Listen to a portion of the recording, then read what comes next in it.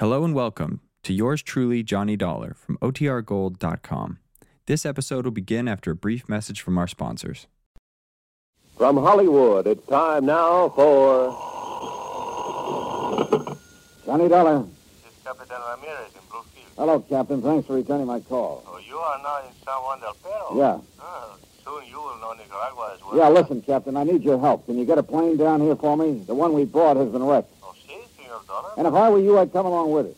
I, Senor? But I... A nice chance to add to your laurels, Captain, by making a couple of arrests.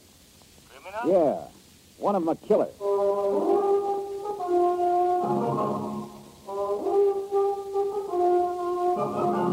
Tonight, and every weekday night, Bob Bailey in the transcribed adventures of the man with the action-packed expense account. America's fabulous freelance insurance investigator. Yours truly, Johnny Dollar.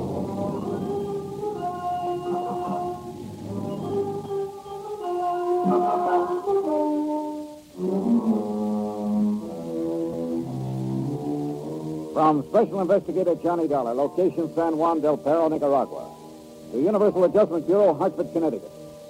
Following is a final accounting of expenses and report on my investigation of the sea legs matter. Expense account item 18, $1 American. Phone call to Captain Jose Ramirez to the Federal Maritime... I still can't spell it. Call it the Coast Guard. But a lot of things happened before I could make that call. Like the fast plane trip that we made to San Juan del Perro in the hope of finding the yacht, the Sea Legs, despite a big insurance claim based on its alleged loss at sea. Like the fact that our plane was wrecked for us by one Douglas Lanfair, despite a big claim based on his alleged death at sea. Like our discovery of the yacht, carefully altered and repainted in an old shipyard. Our discovery of Ramon Gonzalez, a member of the crew who was supposed to have gone down with us. Come on, Mr. Dollar, let's get out of here. Oh, no, Oscar. Not until I revive this Gonzalez character and make him talk. But he may have a friend around. Right, Oscar. Yeah. Huh? And with a gun and straight at Mr. Dollar's back. Well, well. Connie Lancer.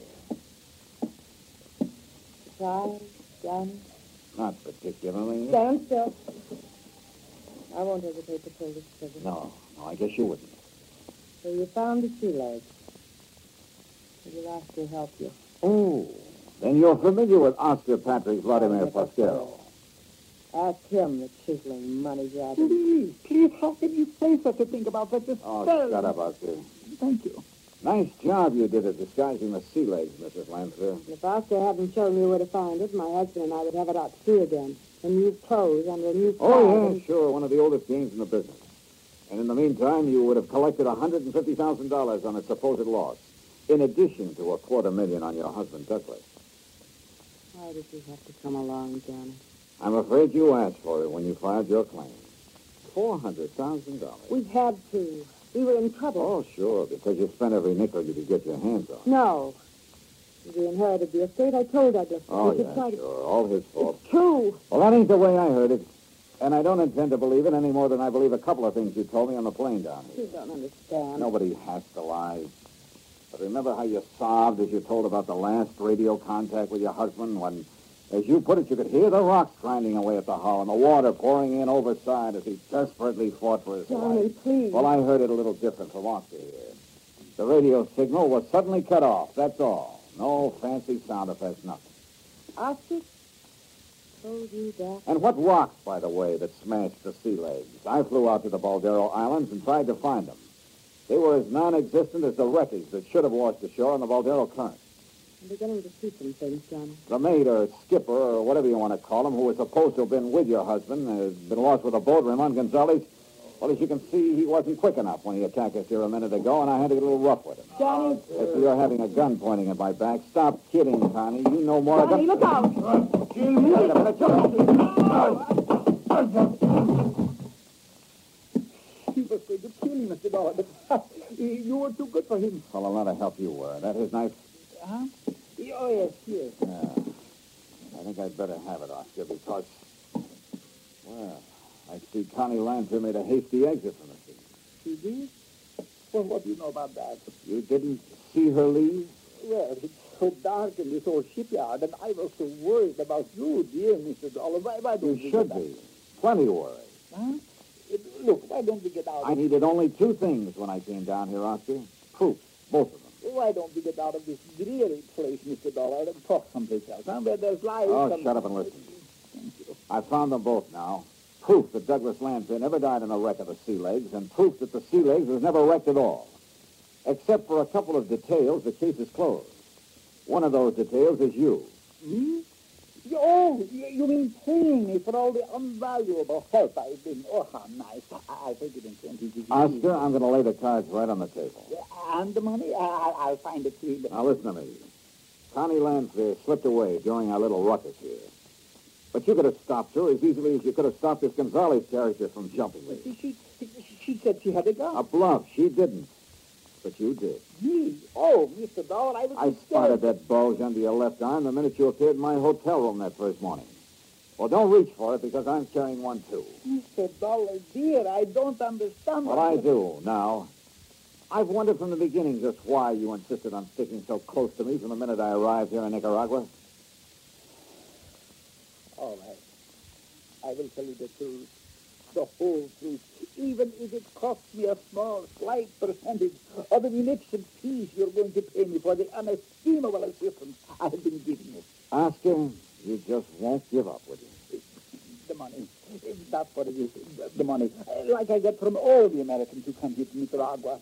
Only from you it was not for sightseeing, guiding, but for all the help. Like, for instance, the money you've been getting from the Lanphiers?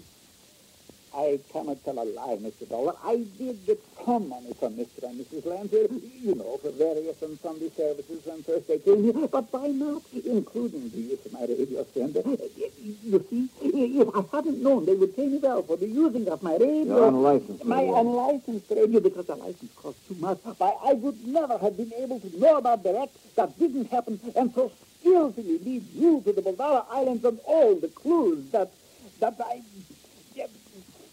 Well, you know what I mean. What you really mean, Oscar, is that you expected a lot more from them if their crazy plan to collect on the insurance policies worked out. You're sure? Because no, Mr. Dollar, no, I was only trying to help you.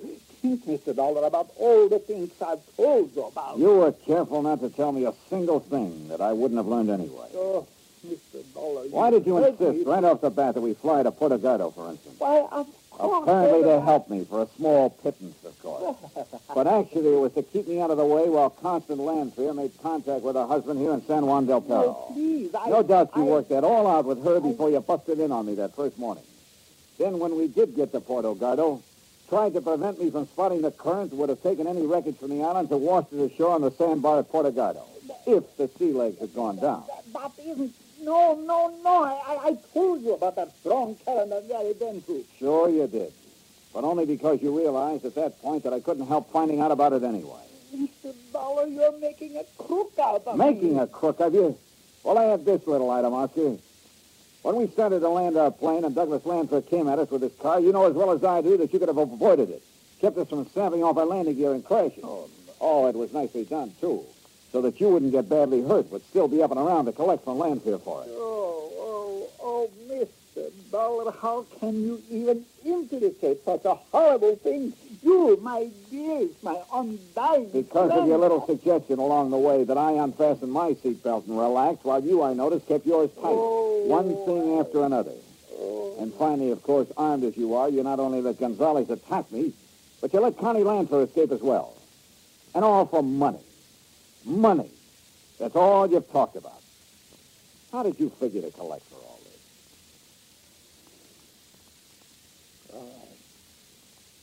It's true.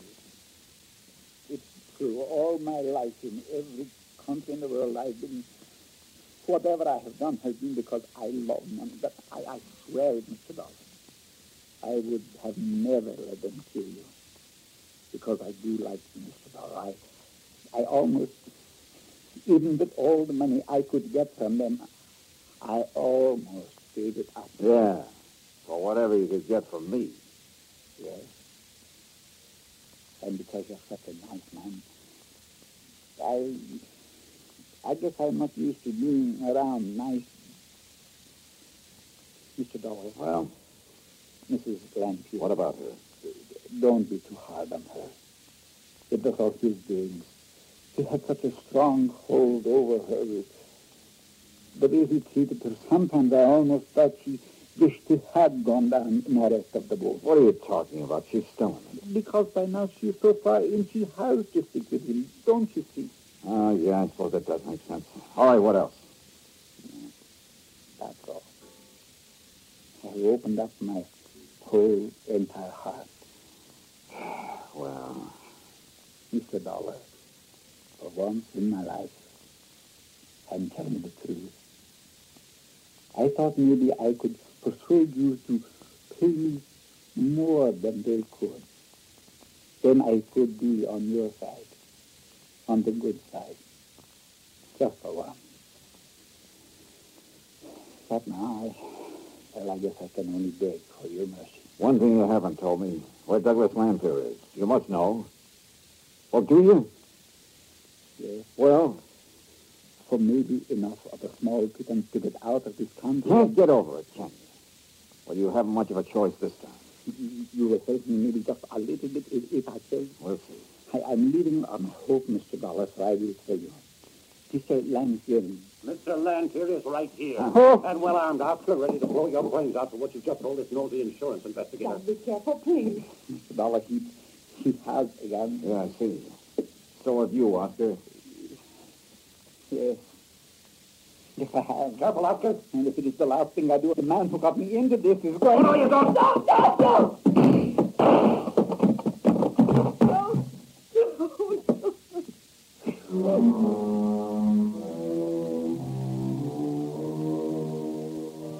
So, it was after that I called Captain Ramirez to the Federal Maritime. Someday I'll learn that word. And let him take charge. Extradition proceedings for Connie are underway. The U.S. courts will have to take over with her. And Doug Lanphier's body is being shipped to the States. Oscar's body? Well, I left some money with Captain Ramirez for a decent burial. Expense account total, $841.95. Remarks? I wonder what kind of a deal Oscar Patrick Vladimir Pasquero was able to make at the pearly gates, or wherever he was headed. And you know something? I kind of hope it was a pretty... Well, at least I hope it wasn't too bad a deal. Yours truly, Johnny Dollar.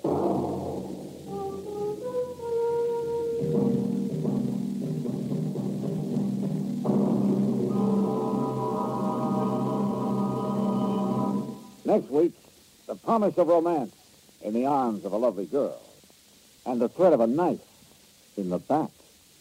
Join us, won't you? Yours truly, Johnny Dollar.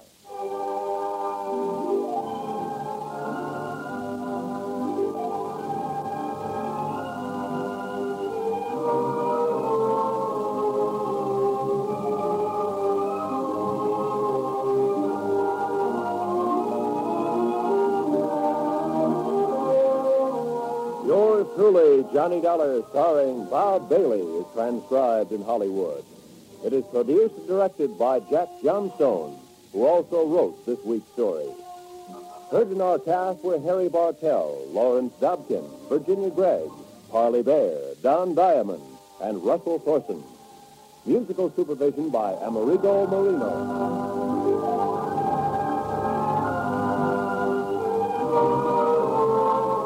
Johnny Dollar has come to you through the worldwide facilities of the United States Armed Forces Radio and Television Service.